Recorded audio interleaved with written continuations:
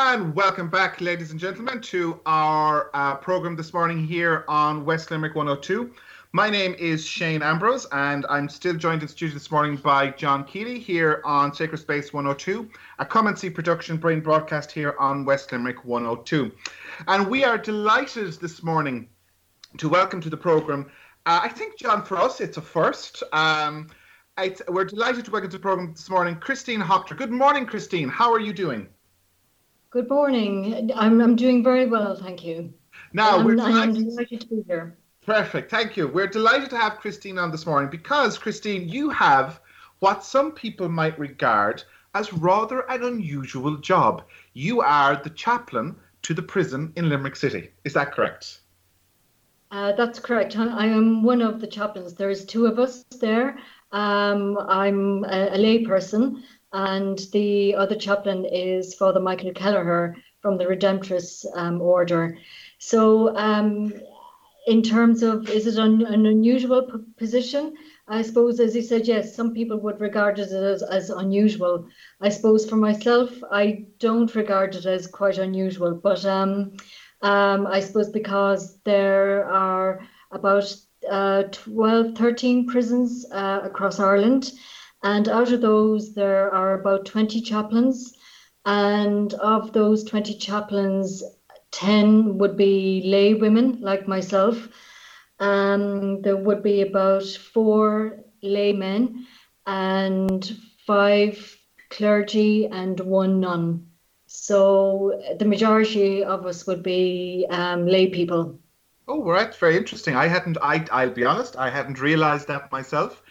And I suppose, but before we kind of get into the ins and outs of what you do, I suppose, to share that experience with our listeners this morning, I suppose, can you give us just, I suppose, for many people in Limerick, I suppose the prison is that big hulking grey building at the top of William Street, or that part of the city there.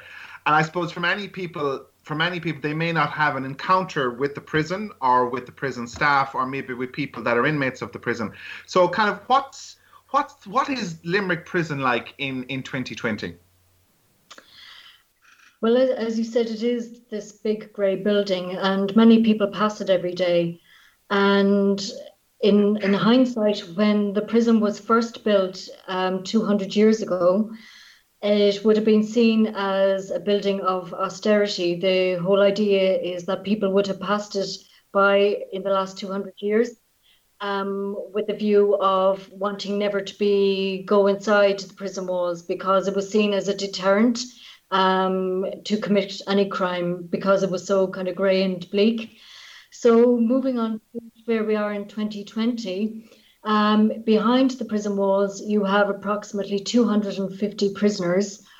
Of those 250, 220 roughly would be men, and about 25, 30 would be female prisoners. Okay. And there would be approximately maybe 180 staff behind the walls. I suppose Limerick Prison would cater for men and women from the Munster area, predominantly Limerick, Clare, Tipperary, and obviously other parts of Munster, especially because for the female prisoners, they would predominantly come from all of Munster, including maybe from Wexford to Kerry, the way. So whereas the men can come from maybe different parts, sometimes maybe into Offaly or whatever, and there would be movement between different prisons at times. So sometimes we might have prisoners from Dublin or from the Midlands, but especially for the women, especially they would, the Limerick caters for women from the Munster area. Okay. So that's kind of like the if you like, would you call it the prison population? It's kind of a strange way to put it. I would call it, it's a community. Okay. I would see it as a village with a roof over it. It's the best way to describe it, because we are a community, and everyone is there for a reason, and we just try and I suppose do fulfill our roles, whatever those roles may be. Okay, that's actually that is just something that's a very interesting way of putting it, Christine. The idea that it is, of course, it is a community. It is a community within the city itself, just like any other, if you like, as you said, any other neighborhood. A community with a roof on. I like that way of expressing it, I have to say, and I suppose it does bring it across very well. So your role, of course, you're one of the chaplains at the prison. So I suppose people would kind of ask the question, well, what does a chaplain do? Because I suppose for some people, I suppose the concept of chaplain might be very much linked with a kind of a clerical understanding of the role. Maybe from a Catholic point of view, it might be very much linked in with the sacraments. So I suppose what does a chaplain do in that community today? Well, I suppose a chaplain in general, because we sometimes meet chaplains in a hospital environment, in schools, in maybe like there's army chaplains. Mm-hmm. So in a prison environment, really, as in any of the other institutions, the role of a chaplain really is to be a presence, and I suppose to be like a Christ-like presence with the people that you meet. And I suppose as a chaplain in a prison environment, my role, as the same probably with Father Michael, would be that we meet people where they're at, because anybody can end up in prison. So you would meet people who it could be their first time in prison, and then you might meet the next person, it could be their 20th time or 50th time in prison. Mm. But our role really is to meet people where they're at, and I suppose to provide a spiritual pastoral support to people of all faiths and none. Mm.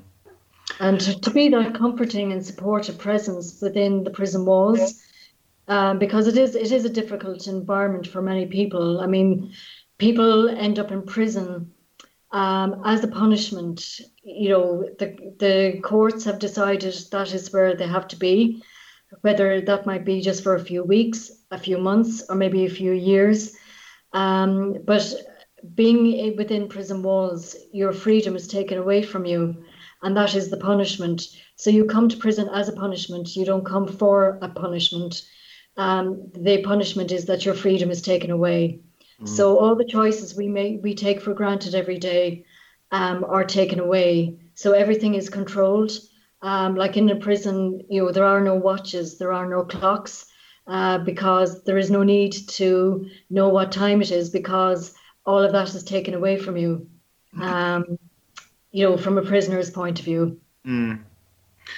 And in terms of, I suppose, in terms of being that presence to the prisoners, we can talk about the things that happen in the prison itself, but does that also involve kind of, I suppose, an interaction maybe with the families of the prisoners as well? Indeed, our role, because we would be the neutral people within the prison, because you can imagine you have governors who are the managerial people in the prison. So we'll say that they're the people who wear the suits, and then you will have officers in uniform, and the officers would be in charge of the day-to-day running of the prison. And whereas myself and Father Michael are the neutral people. And so in terms of we're the ones that I suppose the best way of describing it is that we're the link between the inside to the outside community and vice versa. So that's why when people phone into the prison, especially in relation to wondering how their son or daughter are doing, they're directed straight away to the chaplaincy, because we're the ones who have access to wings and landings. And I mean, we walk the wings and landings, and we meet the prisoners every day. So we're the ones that would have that neutral presence and would be in the position to phone families back and to offer reassurance and support as well. And in terms of, I suppose, in terms of that interaction with the prisoners, I suppose when you're dealing with any community, I suppose one of the things that you can learn, when you're in a position of that, like what you're in, is that you can have encounters, I suppose, with people and encounters with their faith. So I was just wondering, a kind of is there things that you can share with us in terms of maybe some of the faith activities undertaken in the prison, or maybe the expressions of faith from people within the prison community that you have come across? Well, I suppose in terms of like organized activities or faith activities, um, there wouldn't be any set courses or faith programs being run at the moment, because logistically that would be very difficult to organize. But I know that if we wanted, or if there was a need or a demand, we would have the contact details of maybe external faith groups or something, if that was what you're talking about. Mm-hmm. That we could maybe organize something. But logistically it would be quite tricky because it is a prison environment, and it just logistically would be a little bit tricky to organize external people to come in. Mm-hmm. But faith in general it's quite an interesting thing, because obviously we have a chapel, which is part of the 200-year-old building, and so the chapel is 200 years old. So it's a small space. It's a very special place, and obviously there is mass for the men to attend and for the women to attend on Sundays. But in terms of faith or how prisoners express their faith, there is something about, I think, the symbols of rosary beads, the plastic bracelets that you can purchase. Sometimes you see them in various religious shops, with bracelets with the pictures of saints on them. Mm-hmm. So we provide things like that for the prisoners. They like holy pictures, prayer cards, even just lighting a candle in the chapel, or the imagery of Our Lady. So, for example, when the Redemptorists bring the novena into the prison, that's been happening for the last 3 years now, and it's wonderful. During the 9 days, there's something symbolic of even the image of Our Lady Perpetual Help, and people can identify with the image. And so I think faith is expressed in different ways. Not everyone can attend Mass, but there is a huge personal faith and a huge trust in things like rosary beads, holy water, or picture prayer cards, would be very much requested by a lot of the prisoners. Okay. And I suppose the prison community as well. Obviously, you work with the prisoners themselves, and as you said, you're some of the outreach in terms of their family. But I presume then also that means you're also a presence there as well for the prison staff, Of course. the wardens and the managerial team. Yes, I personally would regard that as being very important as well. I suppose because we're seen as prison chaplains, we're not prisoner chaplains. Mm-hmm. So to us, the whole community, the staff are very important because we work with the staff and every day, and we need their help and cooperation because we have access to the wings and the landings, and we have a lot of one-to-one contact with many of the prisoners. We can't just do that on our own. We need, obviously, the presence of officers nearby, because we have to respect it is a prison environment, and we have to respect the security and respect the job that they have to do. So we would be there for them, and it's important that we recognize that. And I mean, we help them in whatever way we can or assist them. So sometimes it could literally be just, just sitting down and having a chat or having a cup of coffee with some of the officers, or maybe just linking in. And I suppose that's what we do all the time. We're just trying to link in all the time, because everyone is so busy. There's a lot to be said for just sometimes listening to people and, just hearing their story or hearing what's going on in their lives, or because everyone is experiencing something going on. It could be just that there's a relative who's sick. Maybe somebody's just had a baby. So it's important to try and recognize that and just, to acknowledge that.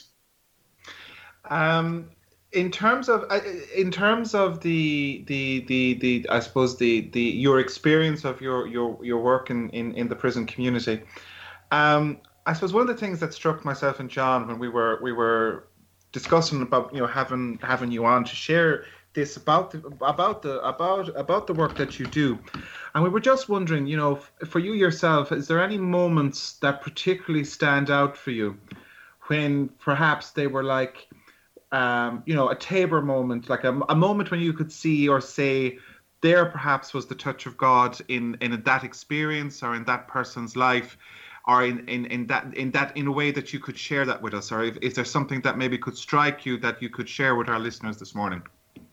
Oh gosh, I think there's plenty of different. Oh gosh, there's so many I'm trying to think of. I remember one in particular. I think I had just started in my role as chaplain, and when I had first started, I was on my own. So I'm chaplain there about 3.5 years now. And originally I was on my own for 1.5 years, and then Father Michael joined, and then we became a chaplaincy team. And when I was on my own, I remember there was a male prisoner in particular, and there had been a death in the family, and he was unable for various reasons. He was unable to attend the funeral home, which was the only thing he would have been allowed to attend. And he was very upset for various reasons, and was a close member of his family. So between different things, I'd spent a lot of time with him, and I spoke to him, and he was happy that I went to the funeral mass.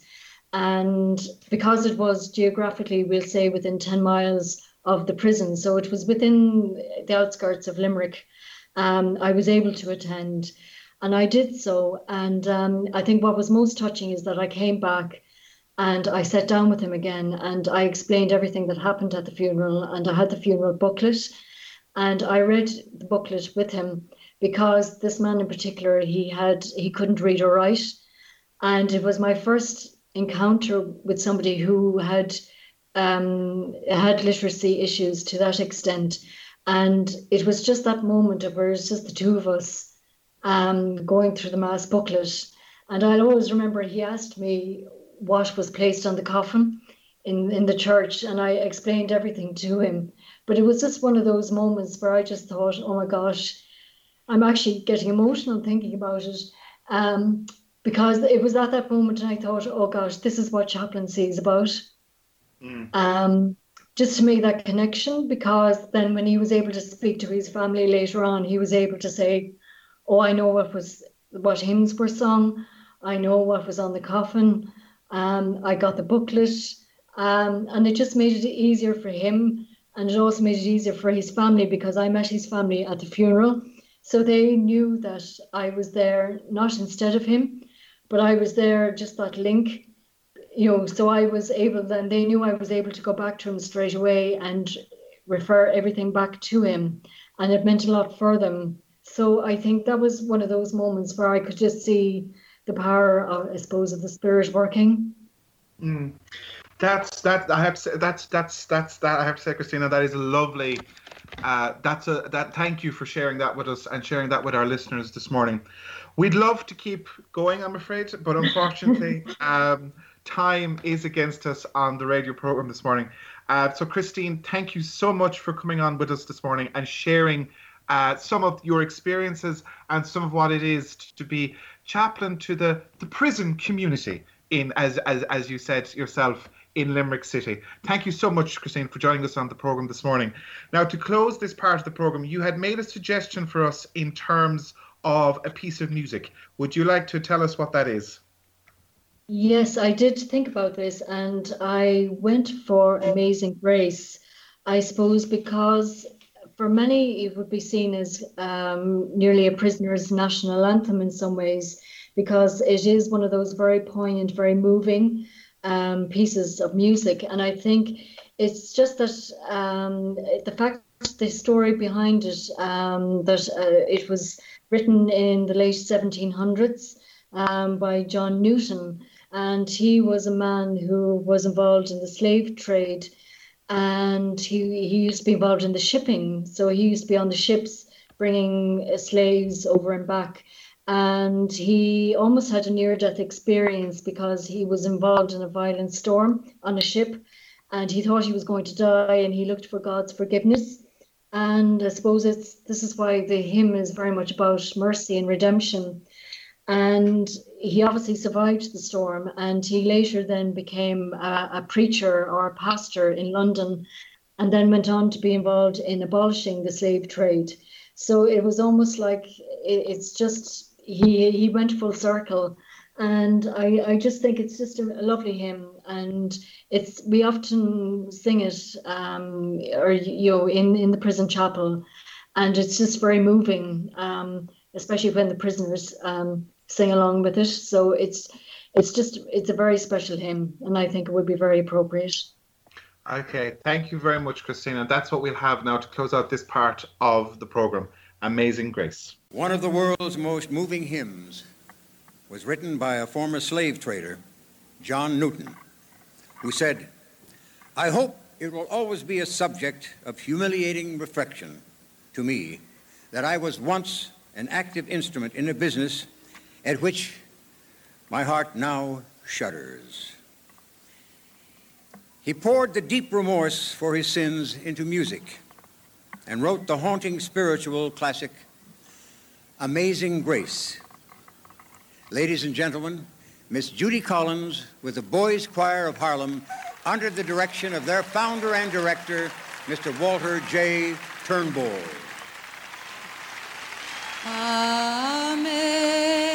Amazing grace, how sweet the sound that saved a wretch like me. I once was lost, but now I'm found. Was blind, but now I see. 'Twas grace that taught my heart to fear, and grace my fears relieved. How precious did that grace appear, the hour I first believed. Through many dangers, toils, and snares, we have already come. 'Twas grace that brought us safe thus far, and grace will lead us home.